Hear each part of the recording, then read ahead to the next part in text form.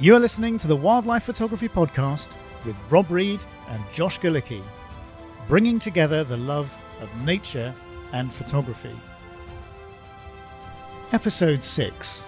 We discuss the benefits of photography projects.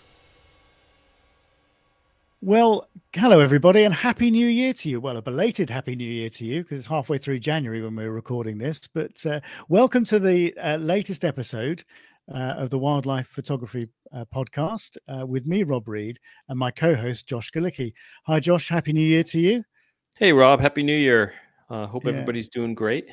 Yeah. How's it going? It's going well. It's cold, windy, and damp, but there's still things to photograph, thankfully. Well, I guess that's winter for you. This is true. Yeah, it's not as cold as it used to be, but it's still chilly here and there. Yeah, well, we've just had 3 weeks of rain, non-stop rain and wind, so it hasn't been conducive to too much wildlife photography, I can tell you, but still, never mind. What did you get up to over the break? Well, I've tried to go out here and there over the past couple of weeks, really the past month, because the seasons have really transitioned now. I've gone from a lot of, and I'm on the eastern. We talked a little bit about this in previous podcasts. So I'm on the Chesapeake Bay on the eastern shore of Maryland, and I've gone from wading birds like egrets, herons, and some shorebirds to waterfowl and swans. Thankfully, there's been about 25 to 30 tundra swans that have been hanging out in the cove behind the house. So I've been spending time with them, playing around with decoys, which have worked really, really well. I've actually picked up some swan decoys. I even have some duck decoys that you put batteries in and it looks like they're foraging and their butt moves and it's got a ripple in the water.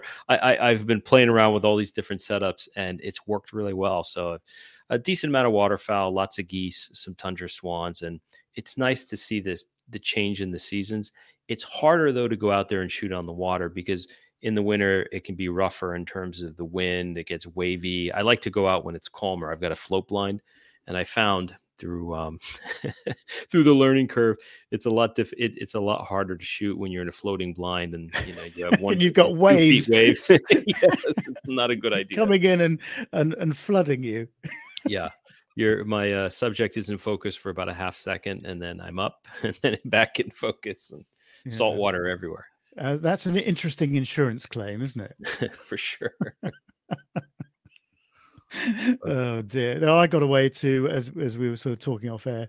I got away to south coast of Wales over the break, and we spent Jennifer and I spent Christmas in this cottage, which was right on the beach. We wake up to the sound of lapping waves and an oyster catcher and curlew and turnstone and all those sorts of wading birds. It was fantastic. I just wish we could have stayed there for longer, to be honest. I mean, I managed a couple of mornings out with the camera briefly with these things, literally right outside the front door. It was fabulous. But Wales being Wales, the weather never stays too good for too long, so you have to make the most of your opportunities. So the second half of the week was a little damp, shall we say. So that curtailed too much sort of photography, unfortunately, but it was great to get away, to be honest, and have a break. But the pictures looked incredible. I saw some of the pictures you posted. It looks beautiful there. Yeah, no, it didn't really have long with the camera, but the times that I did get out with it, I think I've got some nice stuff. I was sort of wallowing around in the wet sand and getting filthy dirty and freezing cold and wet through. It was all good fun. That was all good fun. But you've only got like a small window of light, really. From where the sort of sun was coming up, and but no, I like sort of backlit crashing waves and making some silhouettes and that sort of thing with these things on the rocks. So it was all good fun. It was all good drama to it. Yeah, absolutely. Yeah.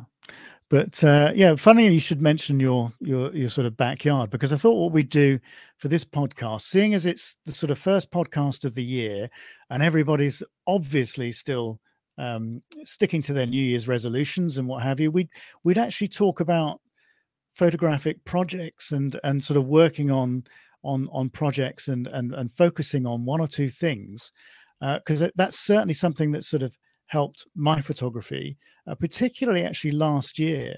And the benefits of doing that. And I've got a couple of sort of projects in mind that I want to work on this year. And you were saying to me, as we were sort of chatting before we started recording, about, obviously the sort of backyard you have with this new house, and the birds you've been photographing there. Yeah, I've been spending a lot of time just photographing around the house, and that's really my plan for the next year. Before I moved out there, I lived in the city, so all I would think about is, okay, where am I going to drive to? Where can I shoot? Now that I can shoot in and around the house, it's exciting because it's photography, but at the same time, it's exploration. Counting the amount of bird species that come through the yard, that migrate, maybe that breed near the house, but also there's all kinds of other stuff, eastern cottontail, muskrat, fox, so there's all different types of animals. So I really want to document the change of seasons, what species are there in the winter, and then of course spring, summer, and fall. And get familiar with some of the animals. Even in the past couple of months, I start to even name some of the birds because I see them every day. So it's a lot different than popping in on a location maybe a couple times a year and looking for opportunities versus actually trying to photograph in and around your house. It makes it more challenging, but it's also more rewarding, I think, too. If you screw up or you don't get the shot, there's always the next day, obviously. And I've got a little pollinator garden. I put it in late summer, so I'm expecting it to really start to grow in the spring, and that'll introduce some macro opportunities as well with invertebrates. So some snakes I've seen in the yard. So yeah, it's that's going to be my project, and trying to get out as much as possible. Yeah, sounds like you've got quite a few things to have a go at, but I Yeah. think sort of when you have a project like that in mind, it really sort of focuses your attention on the sort of various details of it, uh, more so than just sort of going out ad hoc and photographing in various different locations throughout the year. I mean, going back to the sort of backyard, you'll get to know where the sun comes up, how the light falls at certain times of the day. As you say, you're even naming some of your birds because you see individual birds and you recognize them. But working with these things on a regular basis, I think you really get to know the nuances of everything really well, and that just sort of adds to the creative process. I Yeah. think once you've got the sort of, because I don't know about you, but when I sort of look at a project, I start with the sort of standard photography, and then I add in little layers and I take things to another. So take, for example, photographing birds in the back garden. I'll start with the standard bird on a stick with the sun behind me approach, get some nice shots of the various species that are coming in. And then I'll start flipping things around. Maybe I'll shoot into the sun. Maybe I'll do this. I'll change a background. I'll change a perch. I'll change an angle. I'll shoot at a different time of day. And it's a very iterative process, I think, that takes you down a much more creative path than, as I said, just going to the, this location or that location, and you do it once or maybe twice. I really don't think you get the most out of it. So having some sort of focus, I think can be really important. Yeah, I totally agree. You're right. Actually, you hit the nail on the head when you said iterative, because it really is. I can think of a great egret, which is a fairly common bird in the cove behind my house. And I call this bird GE. I named it GE. That was its nickname. And I would see it, every day for a couple of weeks. It would forage in the same spot, and you get to learn the behavior. So initially, I found it. I had a 600 millimeter lens in my kayak. Then I started to go with wider angle focal lengths to get different perspectives. And again, you can improve upon that. And yeah, that's why I say, and I think we've discussed this even prior in another podcast, but I think the best photography is always local, because it's the situation where you understand the light, you understand you have a better understanding of the animals, their patterns. And most animals are habitual, that I've found. If you observe an animal for a while, you tend to learn its patterns. But that's where you can plan and execute, I think, high quality photography versus, being on a game drive for a week in Africa once a year where, you're not going to get the same shots as somebody obviously who lives there or can do more. No, exactly. And I just think that well, personally speaking, I don't think I could ever get bored of photographing the birds in my garden, using that sort of example again. You just think about different ways in which you can do it. I mean, I said, I have maybe 5 really common species that come into the garden all the time. And, you think, oh, it's a goldfinch again, I mean, they're probably the most common bird in the garden. I mean, I get dozens of them. But it's a beautiful thing. And there are so many ways in which you can photograph that bird. It's just your imagination and your mind which is stopping you from exploring those things. And I think, the better you get to know the species and the better you get to know the location and, as I said, where the light falls and everything else, the more experimental you can be. And I think that's a really one of the really positive aspects of working on a project or working with a species or working in a location again and again and again, as you get so much more out of it. Mm-hmm. And I think one of the other important aspects to working on a project is that I think for myself, and and I'm sure that this will resonate with you, Josh, as well, because I know it does with a lot of the other people that I've spoken to through wild art and photographers in general. And that's when you start to lose your focus a little bit, and you get into that situation where I can't be bothered to go out. Do you know that feeling you get sometimes when you just think, oh yeah, I'm just a little tired of it. I can't get enthusiastic about it. And it was, well, I know it was Andy Rouse said to me, Rob, work on a project. When I was going through one of these periods, it was about 18 months ago, maybe. Get yourself a project, focus on it, and that will get you back into the swing of it. And it did, because I chose to focus on the 3 lakes that I have close to the house and the water birds on those lakes. And I just went back again and again and again and used the light in different ways. And, so I was photographing the same species again and again and again, probably, I don't know, 5 or 6 different species. But it was repeat, then do something a little different, add another twist, repeat. And I've ended up with thousands of images of silhouetted coots, for example, in the early morning mist. That's that sort of thing. But the more you take, the more you get practiced at it. The more little sort of subtle little nuances you can throw in there, and those are the things that I think start making the difference between a picture that we've all seen before, and then something that you can then go, oh, hang on a minute, I've seen that before, but I like that little twist to it.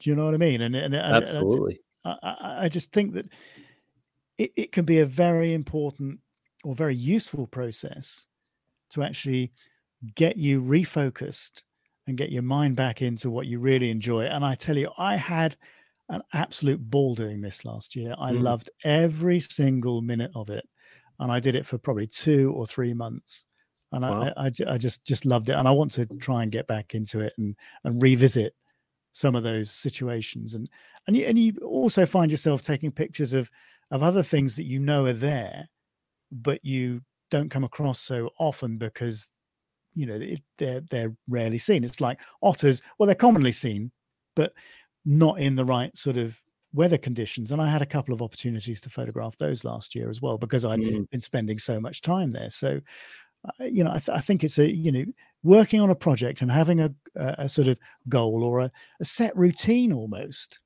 with those sorts of, I think can be a really, really important tool to make sure that you get yourself out of, sort of photographic malaise, which I sometimes find myself in. I don't know whether it's the same for you. Yeah, every so often for sure. And one thing I will say, when you're shooting locally or you have a project and you have repeat customers in terms of subjects, it increases your empathy and your awareness for ethics around these animals. We talked about ethics in a previous podcast. On my property, I've got some bluebird houses set up for eastern bluebirds, and you care for these animals, and it just reminds you that you want these animals to be around. You want to see them next month, next year. You want them to come back. So it's deepened my, I think, sympathy for ensuring I give them space. And even though I want to get great photographs, that I respect them as well, because the last thing you want to do is a good example, bluebirds. So I have these bluebird boxes set up. I could easily put a beautiful manicured branch in front of the bluebird box where they land on the branch and I can get a photo and then it goes into but I don't want to introduce something new into the environment. Why put potential stress on the bird for a photograph? It's not worth it. So, in doing this and shooting around the house and going out there constantly and getting to know it just reinforces a lot of principles when it comes to ethics, when it comes to empathy for the animals, because you don't want them to leave. You want them to stay. So um, it's helped kind of fasten my resolve around some of those concepts as well.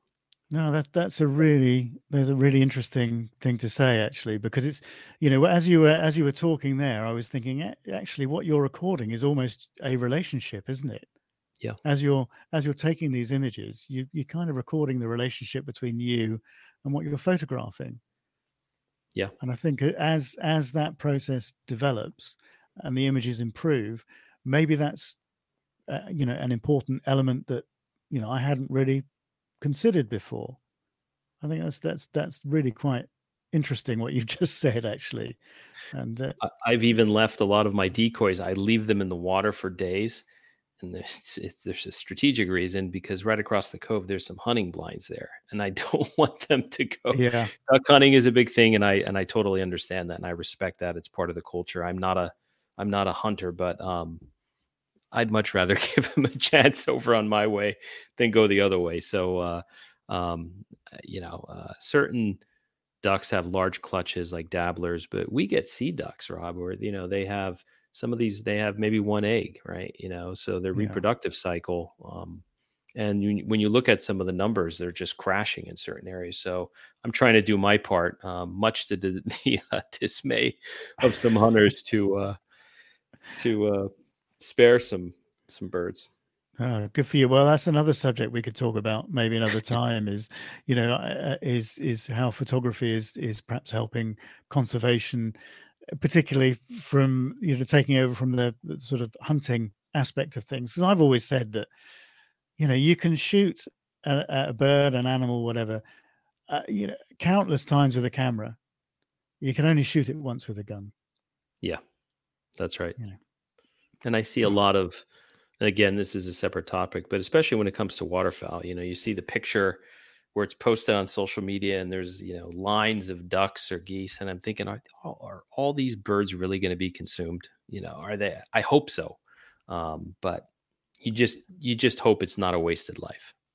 It's a difficult thing, but. Oh, don't get me on it, because we'll start talking about pheasants again, which we touched on before we started recording.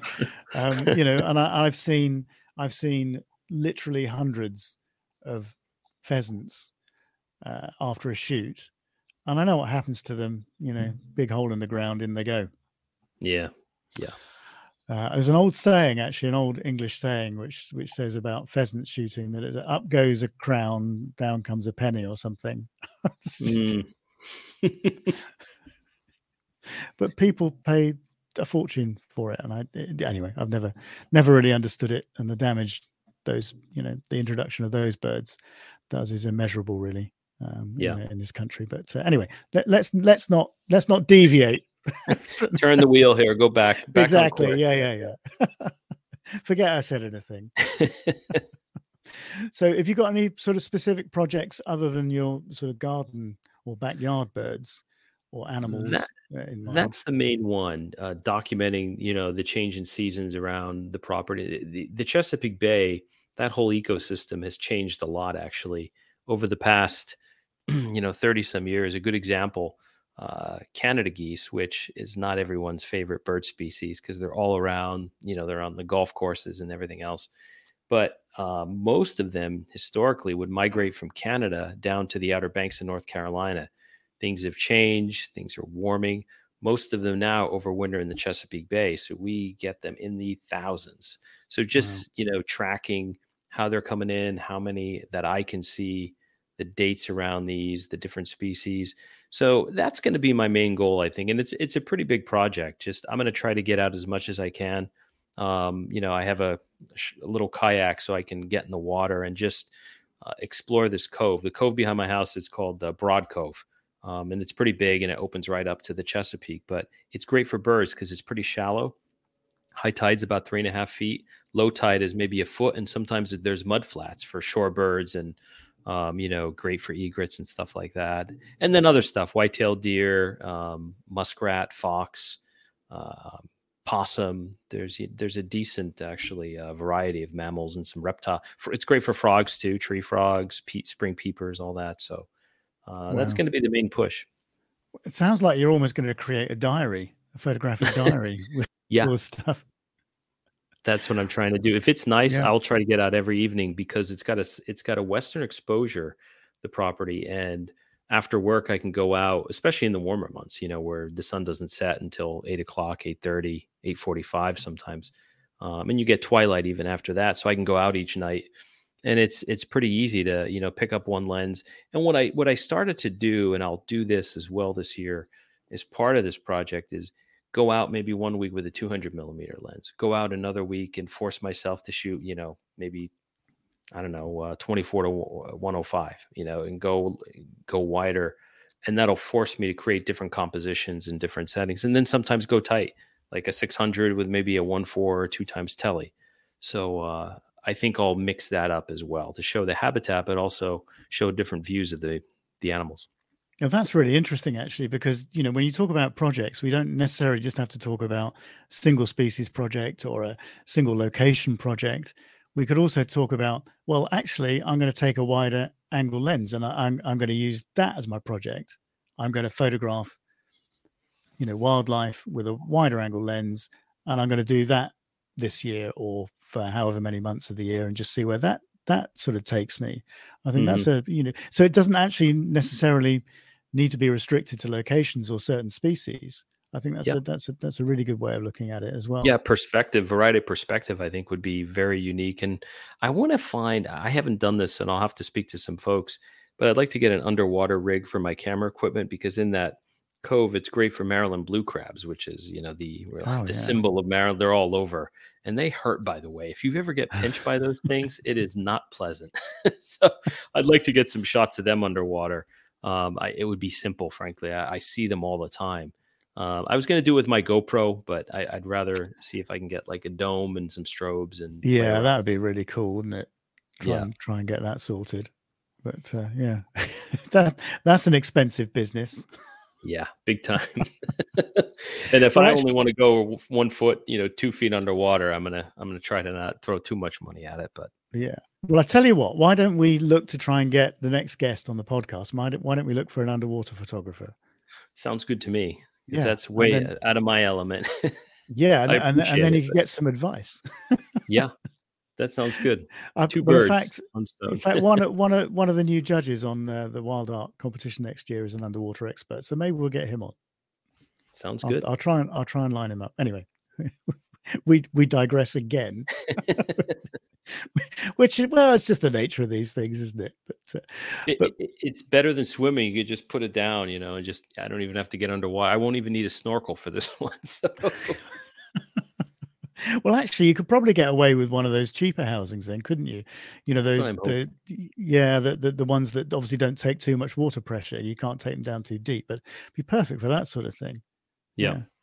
Because that was one of the things, in fact, it's one of the things I've been thinking about, as well as, in terms of the sort of water birds, is like, well, how can I take this to the sort of next level? And I kind of been thinking about, well, maybe I'll try getting in the water with them this year. So not, with a floating hide or a blind, as you call them, across the pond. But, perhaps just with a camera mounted on a tripod with a bit of scrim netting over myself with some neoprene waders, and doing it that way. And because I know if I did that, they'd come pretty close, particularly if I got in perhaps before dawn and just waited. And it may well be that you could have a chance encounter with an otter or something like that as well, which would be pretty cool. But the sort of next sort of stage of that would be perhaps sort of looking for that underwater housing that would give you that half and half shot. Yeah. So you can see what's under the water as well as what's above the water, because the really good thing about the lakes that I photograph in is they're all fed by chalk streams. So the water is gin clear, particularly in the winter when you've had some cold weather. I mean, it's quite unique. So it would work really well. So that's something that I've got in the back of my mind. Maybe not this year, but that might be something that I look at next year. But another thing that I've been thinking about, particularly over the last few weeks, because I haven't been able to get out because it's been chucking it down with rain, is actually photographing birds in the rain. Something that I've sort of dabbled in a little bit in the past, but actually the possibilities and the opportunities for it, I think doing something a little different, it's quite exciting when I think about it. And the subtle use of perhaps introducing a bit of flash to backlight some of the raindrops, that sort of thing. I'm quite excited about that. So that's sort of going through my mind at the moment. I've tried a little bit, in the garden a couple of years ago, and people will have seen, I'm sure, a couple of shots I posted on social media. But I think there's a lot further. I could take that a lot further. It's that's something that I want to get into. It's enjoyable. I did it intentionally. I went out on a shoot. When was it? Last year. I had an American bittern. I was in a wetland, and I was in waders and and it was pouring down rain. And you can play around with shutter speeds. Certain exposures. You get the water going off the bill. I mean, it makes for some pretty captivating portraits, I think. I really enjoyed that shoot. By the way, I will tell you, Rob, the floating blind you should have really good success with. I've found it works great when it comes to getting close to water birds. What I've done, I've actually taken some decoys and I attach them to the blind. So when I move with the blind, the decoys come with me. So, I've got a floating, armada here with me. So I'm flanked by some goldeneye and some tundra swan decoys. And if the water gets too high, and I've learned my lesson on this, so I would put on waders, neoprene waders, but depending upon the water level, when you have to dip down to your camera, you want to get your camera near the water line, I would get water coming in from the chest or from the back. So I was talking to a friend of mine, he recommended there's this thing they sell called a paddling jacket. So I got this paddling jacket and I put it on over the top of the waders and it goes down to my waist, and you could seal it pretty tight, and that prevents water from going in. Some of the wetsuits, the dry suits, they're really expensive. It's $600-700. I'm thinking, is that, is the juice worth the squeeze on that? So this paddling jacket, it's worked fine. So I just put it over the waders. That's really interesting, because that was one of the dilemmas that I had. I thought, how can I get the camera really close to the water? Because I know my elbows are going to be in the water, and at this time of the year, it's bloody freezing. Yep. So I'm going to get really uncomfortable really quickly. Can I do it with a waterproof coat, or can I do? But actually, presumably that's sort of a kayaking, canoeing type garment, is it? Yeah. I'll send you a link if you're interested. It's unfortunately the one I have is like super bright blue. So I was going to say, do they have come in really bright colors? Don't they? Thankfully, I'm in the blind. Everything would fly away a mile away if they saw me come out of that thing. But it's actually worked really well. And I bought the Mr. If I'm saying it right, Jan-Gear. It's Swedish, so I think it's Jan-Gear. And that's expensive. I think it was like $750 US dollars. But it's easy to put together, and it keeps my lens pretty close to the water. So it's nice, and you can just walk around. I've been looking at those. I just know that the lakes near me, literally, there's probably 7-8 feet of water right off the bank in lots of places. Oh, wow. So it's just it's really quite difficult, and you do not want to be going out of your depth in a pair of waders, people. Please don't do that. Once the water goes in the waders, it's Davy Jones's locker, I think. You're done. You're done. I mean, I've done a lot of fishing in the past. I can tell you, water going into chest waders is not a good idea, and getting out of your depth. Yeah, I learned that the hard way, actually, because I got a boat recently, and I'm not a boater, but I got like a small skiff for fishing, as you were saying, Rob, and some photography. And I was bringing it to this little boat ramp, and this fishermen in the Eastern Shore. It's almost Southerns, the accents, and this guy was a fisherman, he was an older guy. And he said to me, and I had waders on because I always wear waders. I was getting off the boat and he's like, son, you better take them goddamn waders off. He goes, that boat goes upside down water and you be good as dead. And then he gave me this whole speech and I said, okay, I got it. And I looked it up and I did some. So now I no longer wear waders in a boat. No, it's a dangerous thing to do in deep water, right? Yeah. You be good as dead. Yeah, try getting those off in a hurry. Yeah. No, I think, my sort of first stab at this, I think, is going to be water level. I said just on a tripod in a pair of chest waders with a bit of scrim netting over me. And I think I'm going to try it like that to start with. And because they're quite confiding anyway, if you're, if you don't move around too much, they'll come in quite close. But I've noticed that particularly little grebes, they're a little bit more nervous than some of the other duck species. And actually it's gadwall as well. Gadwall are more nervous than mallard. Mallard are fine. They'll come in because they think you're going to feed them. But I've noticed that gadwall in the back too. You're right. Gadwall will give you a much wider berth. Yeah. So it's those sorts of things, I'd kind of like to get in quite close. And even things like great cormorant, they'll come in close sometimes if they're feeding and that's preoccupying them. But other times they will also give you quite a wide berth. So it would be nice to get a little closer to them. Yeah, I find if I'm mixed into the shoreline, if I take that blind and I'm in under a pier or by some of the rocks or just in on the shoreline, much more confiding. If I'm out and it just looks like a big hump or a rock and I'm just moving, a lot of some of the ducks and swans will get freaked out and they'll start swimming away. But I've noticed if I put the decoys around me and I'm swimming with the decoys, they're a bit more confiding. It's so you can potentially get close. So just tricks of the trade. Yeah. That's genius. That is. I don't think I've ever heard of anybody actually using decoys like that before. I bought too many. I have I want to say, I'm embarrassed to say this, I probably have about 45 decoys. I just went on. I probably had one or two beers and maybe a martini, Rob. I don't know. I was on Amazon and I just ordered, and I loaded my cart up, and all these decoys showed up. I'm like, well, I want to get goldeneye.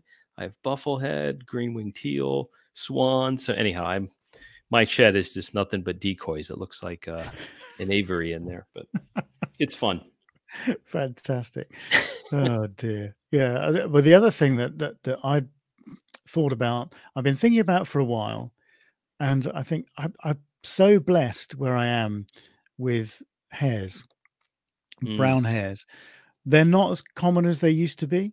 I mean, they used to be probably, I would think sort of 8, 9, 10 times the number that there are now. But, having said that, there are still numbers of brown hare within walking distance of the house. So I could go out, I could walk 10 minutes, and I could probably find one early enough in the morning. So, this is, again, going back to things that are accessible and are close to you, and you can, generate a relationship with and an intimate knowledge of.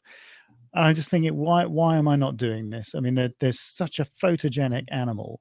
They're so charismatic. Why am I not doing this? Particularly as we're coming up to boxing season, and the opportunities there are kind of endless for all sorts of, nice, artistic, interesting shots. But I need to be putting in the groundwork now on those. So, I really need to sort of delve down that rabbit hole. Pardon the pun.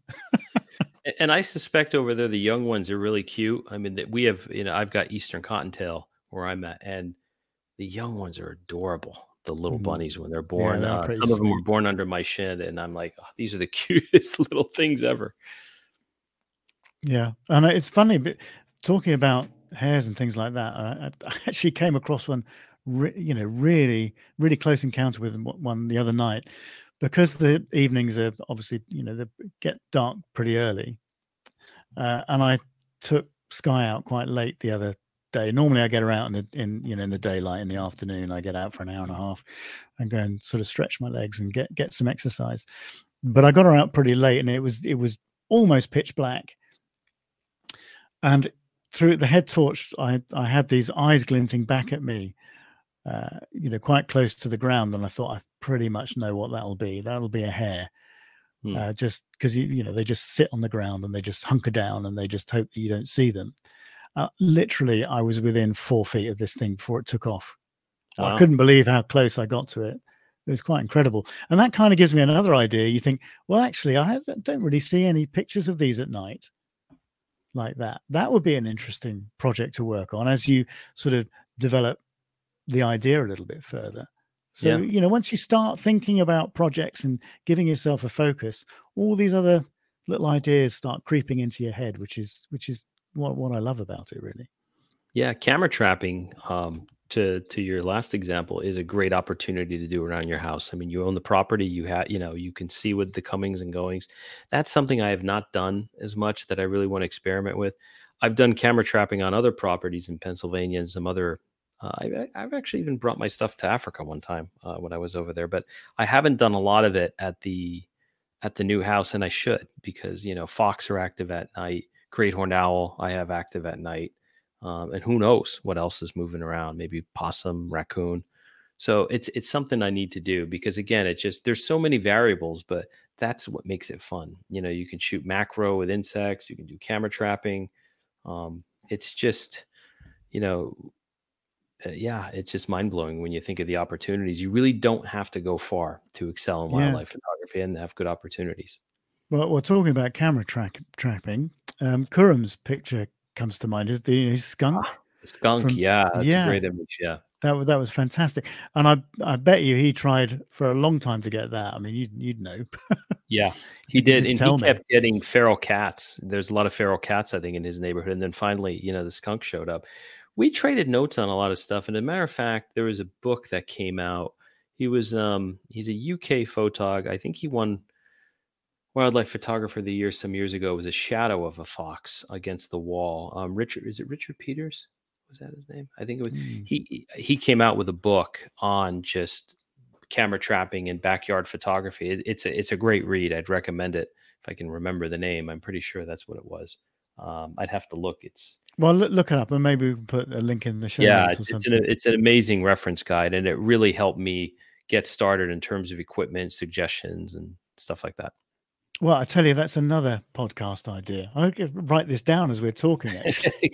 These little ideas that come out of these discussions. But, as I said, this is what the podcast is kind of all about. It's not really a sort of formal thing. It's more of a chat between friends and see what happens. So I don't know where these are going half the time.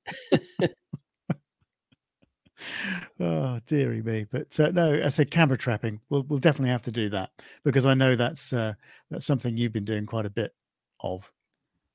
It's a lot of fun. And there's some accounts that I follow. It is Richard Peters, by the way. I'm looking it up. He was the author on this book. Oh, I don't know him. Yeah, he had a famous shot of a fox, a shadow of a fox. Well, there you go. Wall years ago. Bird and animal shadows, silhouettes, and things like that. That's another potential project to work on. Yeah. I've been doing a lot more silhouettes, just because I have, as I was saying, I have a Western exposure, so the sun's setting, and it's quite easy for silhouette, and it's a lot more fun too, I think.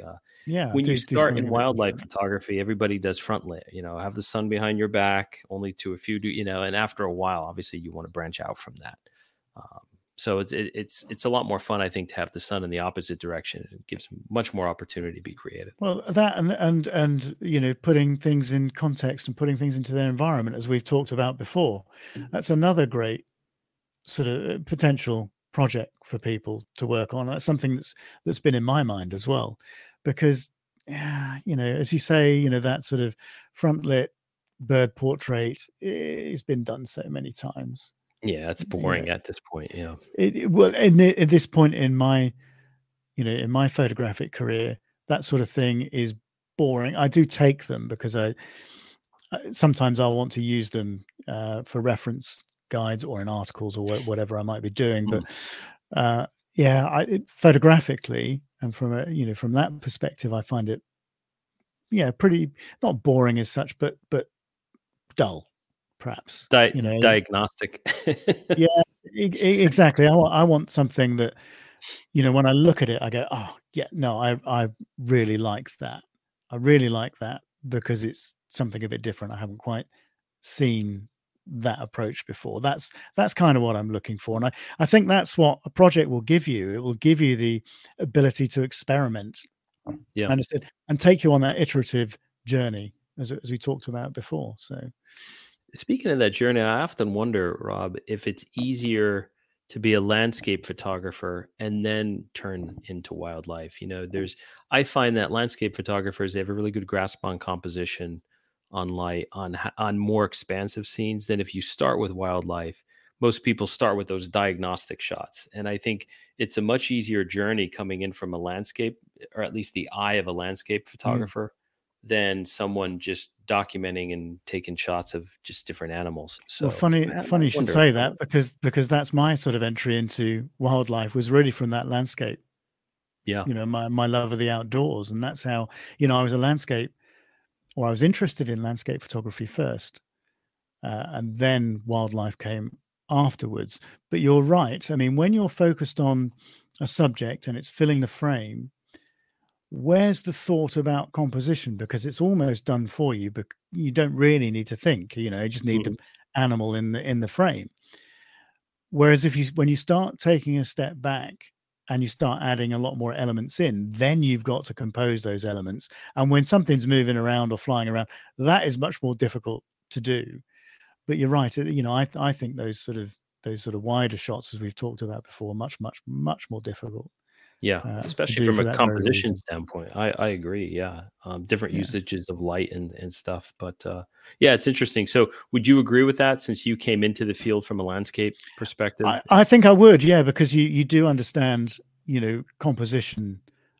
I think much much better if you've had that sort of background and you look at things in that way. And I said you do have this sort of understanding of light, and it's like the sort of early, the sort of first few hours of daylight and the last few hours of daylight, always the best for landscape. Although you can use light throughout the day if you're if you're inventive. The same with wildlife. Yeah. But no, I would agree with that. I think that once you have that sort of eye for that detail, I think that can bring another element into your wildlife photography for sure. Yeah. Which is why I think as photographers we should always look at other genres of the craft, and go, what can I take from portrait photography? What can I take from landscape photography? What can I take from street photography? And I listen to podcasts and I watch YouTube videos from people that specialize in all these areas, because I'm interested in photography in general anyway. And I'm not beyond taking a portrait myself, or if I lived in an urban environment, perhaps I would do a bit more street photography. Although I think you've got to have some balls to do that. Actually, taking pictures of people, I think takes some Yeah. nerve, which I don't possess. At least animals can't answer you back or get annoyed because you're taking their picture without consent. Yeah, So I'd rather face an angry Canada goose than somebody on the subway. That's for sure. Yeah. yeah. Although I'm not sure about perhaps a brown bear or something. I think I might draw the line with that. I wouldn't want them angry. You're right, though, Rob. I mean, there's different aspects of photography. Like if you look at landscape photographers, they're so great when it comes to lines and curves and compositions, to incorporate that in animal scapes, or using space and wildlife images. Invaluable. Even portrait photographers, when it comes to light on the face and textures, detail, understanding what expression you want to capture, all that stuff bleeds into wildlife photography. It's Yeah. good to study that. Yeah, there's a lot to learn. I mean, that's Yeah. again, capturing personalities of things, and I did do a bit of portrait photography in my time, and what portrait photographers always say is it's not actually the skill of taking, or the technical skill of taking the photograph. It's developing the relationship with the subject, which Mm. is the most difficult thing. It's the key thing. And if you can't do that, you can never get your subject relaxed. You can never sort of develop that relationship with the subject, which allows you to have that intimacy that's required to produce a really good portrait. And I think, you could take a lot from that into wildlife photography, and the discussions we've had in previous podcasts, I think with Georgina, in fact, was that sort of the more you get to know wildlife, the more it is comfortable with you, then the more relaxed it's going to be, the more natural behavior it's going to display, and the better the outcome in the photograph. So I think that's another takeaway from I agree. You can't beat natural behavior. And to a trained eye, and most people in the wildlife photography community who've been doing this for a while, you can tell natural behavior versus something that's manipulated or forced. It's quite easy. Absolutely. Yeah, well, there you go. There's another subject for a podcast. It's like, how can we use, other genres of photography in our wildlife photography? Yeah, it's interesting. I didn't think about it. I haven't thought about it as much, but as we were talking through it, I'm like, yeah, absolutely. Because I personally think it's much harder to excel in the art of wildlife photography if you start as just a wildlife photographer, because it's frame filling, diagnostic shots. And the next step is, okay, rule of thirds. I don't want to put my subject in the center, but after that, it gets progressively harder to start expanding and incorporating different things if you don't have that eye. You have to train yourself, or maybe you do. Some people are naturals. I've seen that as well. But, yeah, I think it's harder to train yourself to see these things. I mean, I was kind of fortunate that I never really thought about it. I had that, or I have that natural ability just to piece things together. And to me, it just looks right. I don't go through this sort of mental checklist, if you like. Yeah, it's a feeling, right? More than it is. Yeah, it's a feeling, and I think that helps when you look at something and you go, I want to break the rules. I don't sit there and think, to myself, I'm going to break the rules here. I just do it because I think it looks right in that situation. And then when you're looking at the thing on the screen, you go, I actually, I kind of, that's a bit of a strange place to put something. It's not, that doesn't really follow the rule book. Not that I think there is a rule book in photography, quite frankly, but there are guidelines that people try and stick to. But do you not think that perhaps the guidelines that people have in their heads are when perhaps somebody doesn't have as natural ability to see things as perhaps somebody like I do, and they're trying to learn the process? So it is, you then do have this sort of mental checklist, because I do it myself with things that I'm not particularly good at. I'll have a checklist. I've got to, okay, have I done this? Have I done that? Have I done, oh, great, everything's in line. Yeah. With photography, I don't do that. I don't look at, is that, is that right? Is that whatever in the right position for the rule of thirds? Is that, I never ever look at a picture like that. I never break it down in my mind in that way. When I'm looking through the viewfinder, I just look through the viewfinder. Does it look right to me, or does it not? Yeah. And I think it's iterative to what you were saying. Yeah. I think for most people, a lot of it's confidence. The more you shoot, the more you get out there, the more material you produce. And then at a certain point, I think your confidence level gets to a certain state where you're like, okay, I'm going to experiment now. And I'm going to, social media probably helps. Competitions help. I mean, look at what we've been looking at in wild art for the past 2 years, Rob. I mean, some of the best wildlife photography in the world. So I think being exposed to different photographers, looking at different styles, a lot of that helps people think outside the box. But I think a lot of it has to do with confidence. Once you photograph a certain subject or a type of photography, after a while, you become more accustomed, and then you start, thinking outside the box and taking more chances. That seems to be the natural evolution for most. Yeah. Well, looking at some of the pictures that come in from wild art, it's quite intimidating. It is. You look at what people are doing, and and a lot of those images, from the discussions that we've had with the photographers when they come on to the to the awards presentations, very, very few of those pictures are one-offs. They've come across a situation and they've just taken advantage of it. Most of them are the result of planning and taking images again and again and again and going through this iterative process that we've been talking about to improve to improve the result, or to improve the particular technique that they then employed somewhere else and got a particularly good shot.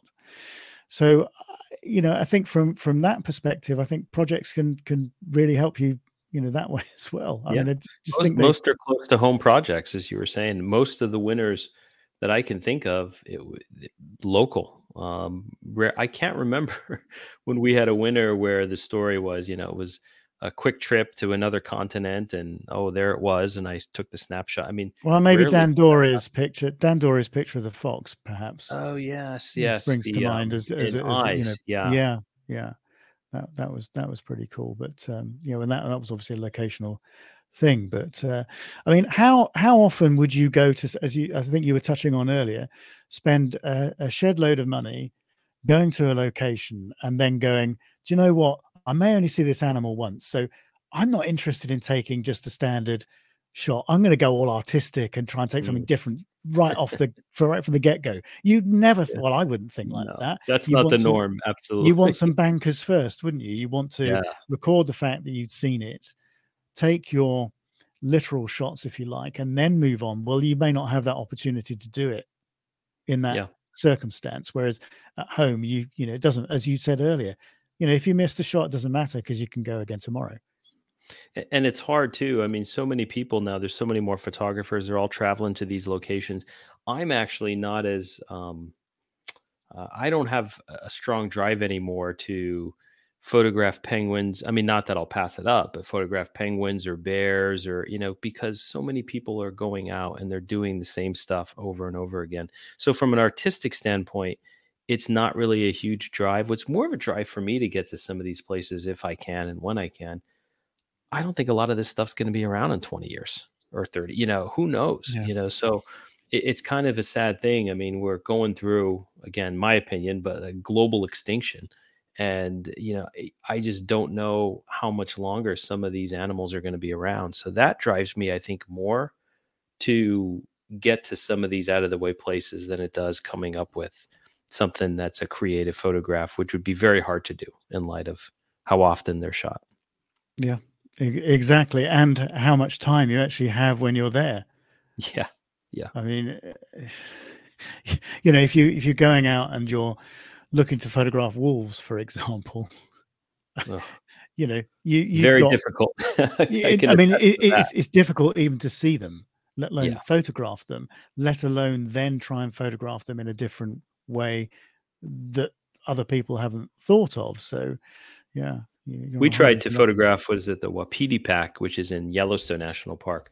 And they'll venture, these wolves will venture in and out of the park, unfortunately, because they're being persecuted now, which is ridiculous. But, we'll come across them, but they're what I would call pepper flakes. I mean, it's not even really a photograph. They're just way in the distance. But being able to get close to these animals and see them is almost spiritual. I mean, they're beautiful animals. And again, it's just another story. You could tell thousands of these stories across the globe of persecution.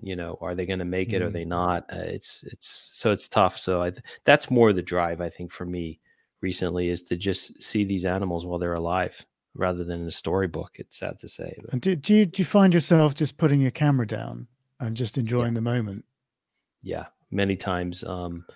Because, well, it's incredible to photograph, and it's something it's what I prefer to do. It's what's a passion of mine, but you miss some of that experience, to be honest, if you're photographing. If you see something and you're anticipating the moment, you have the lens up and, you're pulling the trigger, you're taking shots, but it's a bit different to take it in and really take it in. When you're photographing something, you have, your mind is working, I think, in a couple different directions. Well, what's the right shutter speed? Should I adjust my exposure? What should the frame be like? So all these things are going on. And while you're appreciating the moment, you're not one with the moment. You're only one with the moment, I think, is if the lens and the camera is down on the seat or Yeah. it's on the ground and you're experiencing it. That said, if it's a hell of a moment, you want that Yeah, photograph. you do, but I Yeah. have to say that my drive to photograph absolutely every moment of something has drifted away as I've got older, Yeah. and my appreciation of what I'm seeing has has sort of substituted itself for that Yeah. drive, and I think that I enjoy things a lot more because of it, and I just enjoy the experience. Do you know what? If I don't come away with a photograph, I really don't mind anymore, because Yeah. I I think, with a commercial brain on, I always wanted to take a picture of this species and that species, and I can add to my library and my collection and this, that, and the other. But now I just think, well, what's the point? Because a lot of those images that I would have been taking are quite sort of straightforward, literal thing, and there are thousands of pictures just like it out there. So my taking it is only satisfying my own desires, not creating something that's actually going to be useful for other people. Hmm. So when you start looking at it like that and then breaking it down and saying, well, actually, I'd rather just enjoy the moment here rather than taking images that I'm just going to keep on my hard drive and never look at again. Yeah. Yeah. Whereas, if you then cross that with a situation where, you might be relaxed, you might have some really nice light, you might have something, a bit out of the ordinary going on in front of you for whatever reason, and you've taken something a little different, then that's much more valuable to me now. I agree. I agree. I find myself not photographing sunsets and sunrises as much. I like to take them in. It helps if there's no animal around because I'm not tempted. But Yeah. yeah, I still like to take those in without even taking any images. To see a sunrise or watch a sunset, I don't know. It's still special. And I actually think that not being able to carry a heavy rucksack around anymore, or not without severe consequences for me, with the sort of long-term damage that I've got to my lower back, as most photographers of my age probably have, I find it quite liberating in a way, because you're not carrying cameras around with you all the time, and it gives you the opportunity just to enjoy these things. You go, okay, so I can't take a picture of that sunset. Am I bothered? No, Yeah. I'm really not anymore. Which sounds Or even just strange, but having one lens, a one camera body and a one yeah. lens setup, and whatever comes across, you pick up your camera and you take the shot, and you force yourself to shoot with that combination versus having, a backpack with all different camera or all the maybe two body. When I go to Africa is a good example. You have maybe two camera bodies, a bunch of lenses, and you're constantly mixing and matching, and it adds stress and it forces the event and the ultimate shot versus having it come naturally and come through feeling. And that's what you want, the latter, not the former. I think that's something else that I want to work on this year, is just going out with one camera and one lens. Yeah. You know, It's fun. and then because then you don't have a choice, and you concentrate on that one thing. And I think you're going to get more out of it. I think it's sort of going back to the fishing analogy. If you go out with a bunch of rods, okay, and you bait them all up, and they're all out there, so you might have 3 or 4 rods or whatever, you're not concentrating on any one of them. You're just thinking, the more baits I've got in the water, the more chance I've got.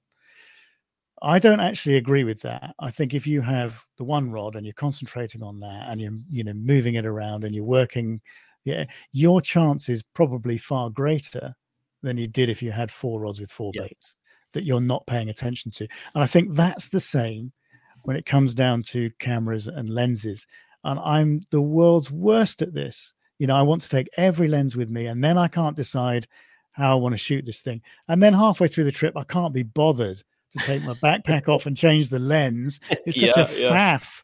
You just think, I can't be asked with this. It's just, I'll just shoot that with the macro that I've got or on at the moment, or so it becomes pointless. And I think actually, if you free yourself of all that equipment and you just take one camera, one lens, and go and see what you can do with it, I actually think that will release a lot more of the sort of creative process in you. Definitely. Than actually going out with a full backpack. So that's something else I want to really delve into this year. It does it for me, and I'll say the natural disposition. If I have a few options, and for most people, you want to get closer. So almost always the longest lens comes out, and that's not the best option. I mean, most of the stuff that we see, I think that when it comes to, and again, this is all goes to taste, but 70 to 200. I mean, that's a lens where some of my favorite photographs come out of that lens. Mm. It's focal length. And most people wouldn't pull that out. If you have a 600, they'd probably pull the 600 out because I don't know. It just, most people seem to want to be closer or get as close as they can when they find an animal. But that's not always the best thing, obviously. But I think, the sort of long lens syndrome, the sort of, I almost feel that the 600 millimeter prime is almost seen as a uniform for wildlife photography. As I said before, I don't have one because I just don't see the point in investing £10,000 plus on a lens that I'm not going to use very much. Yeah. And a lot of photographers get that because they want, it's almost, it's an identity thing, as I think you were just insinuating. I was trying to photograph some short-eared owls, which are local right now. They winter in some of the marshes. And this, I didn't know the photographer, but he asked me, he pulled up next to me and he has, showed his camera lens. It was a 600, he's got the camouflage around it. Yeah, the camouflage around it. Have you seen any short-eared owls? And I said, well, there's 2 flying around. I'm waiting to see. So he pulls in front of me, gets out of the vehicle, takes a big video tripod, sets it up on the ball, So I'm like, okay, well, if you're out of your car and you're set up wearing really bright colors, it's probably not going to fly by. And I mean, he probably just started. It was quite clear, he wasn't seasoned in this type of photography. But what's the expression? All the gear and no idea. Is that I think, yeah, it was kind of along those lines. And I was trying to help him and make some suggestions or whatever, but I just, politely pulled away and went further down to, leave him some space because the owl was not going to come close to us because he was standing outside of the car. But I think it's, for a lot of people, getting that lens and showing that lens and the gear, it's a statement, more than it is a utility sometimes. But it is, and I just find that if I had a lens like that, I would find it difficult to take the sort of images that I like to take because it wouldn't be so free in the hand. Yeah, because it's so heavy. It's not as versatile as the lenses that I like to use. So it just doesn't suit me as a photographer. It just doesn't suit my style. And that's what it's all about at the end of the day. It's what you want to take. It's how you want to go about it. But I almost feel like everybody follows the crowd. If you've not got a 600 millimeter prime attached to your camera with wrapped in camo coating, then you can't be a serious wildlife photographer. Yeah, I've seen some crazy setups. There's this place we have called Conowingo Dam, and it's a big place to photograph bald eagles, mostly in the fall. I've heard of it. Yeah, and I'll see some photographers show up where they'll have a 500 millimeter and a 600 millimeter on one tripod setup, and they'll be moving. I'm like, what? I've seen, chairs that rotate, all kinds of crazy stuff. It's actually fun. You mean a bit like Star Wars in the when they've got absolutely like AT-AT down the style. Yeah. And it's fun. I'm not being critical. It's part of the experience, but it's amazing to see how gear can be part of your identity in the wildlife photography scene. It's add all that lot up. Add up the camera, the lens, the gimbal, call it the $1 million the tripod. Jesus. Yeah, exactly. Go remortgage your house. Yeah, exactly. And then there's always, and I'll kind of chuckle a little bit because when you buy photography gear, it's meant to be used. You'll have, and everything looks pristine. You'll have a $15,000-$16,000 setup, and they'll have a little cloth, and they're taking the dust off and I'm thinking, oh my God, they probably don't want to look at my gear anytime soon. But they're probably outside their houses washing their cars every Sunday as well. Yeah. I think that's right. Anyway. Having destroyed a lot of Sorry, people. We're just awful. Just insure your gear and do whatever you want. Yeah, we don't really. We're only poking fun in a good way. Anyway, we've been going for over an hour, actually, Josh. Should we? Oh wow! I said to Josh before we started recording, let's make this a shorter one because but we tend to sort of record this quite late at night for me because of the time difference. And obviously work and everything else, so it's actually 1:45 in the morning. What's sort of next for you in the next couple of weeks? What you're planning? Pretty much getting out as much as I can. Owls are still around, but mostly it's going to be about the swans and whatever ducks are in the cove, and see what I can do to play around with different forms of light, different compositions. That's going to be that'll be the big push, and things will be moving out before you know it. Come March, these birds will be flying out, and stuff. Egrets will be coming back. Osprey will be back. Yeah, of course. So there'll be a lot of change coming soon. Yeah. Well, for me, I think it's going to be back to the water birds that I love so much, and see what's going on there, because I haven't even walked around the lakes in weeks. So get on and start to get my feet wet, metaphorically and probably. Yeah, I'll be curious to see how you make out with the getting in the water. That should be fun. Yeah, so that's on the way. And I said to you before we came on air that I'd seen my first snowdrop actually appear the other day. So there'll be all that sort of spring flower photography again, sort of coming into view very, very, very, very soon.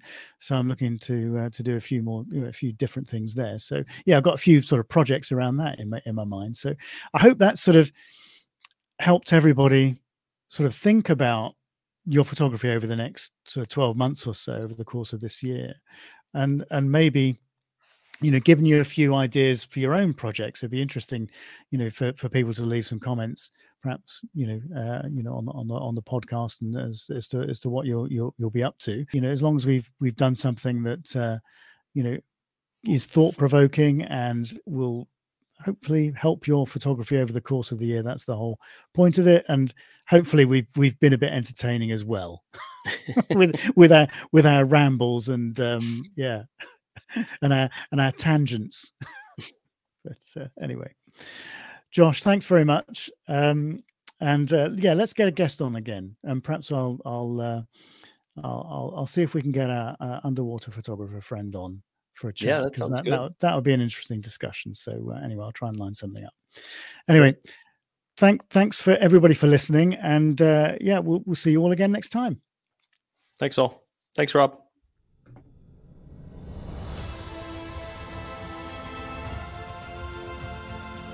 You have been listening to the Wildlife Photography Podcast. If you have enjoyed the content, then please help us to spread the word by sharing a link on your social media platforms, giving us a like, and leaving us a comment.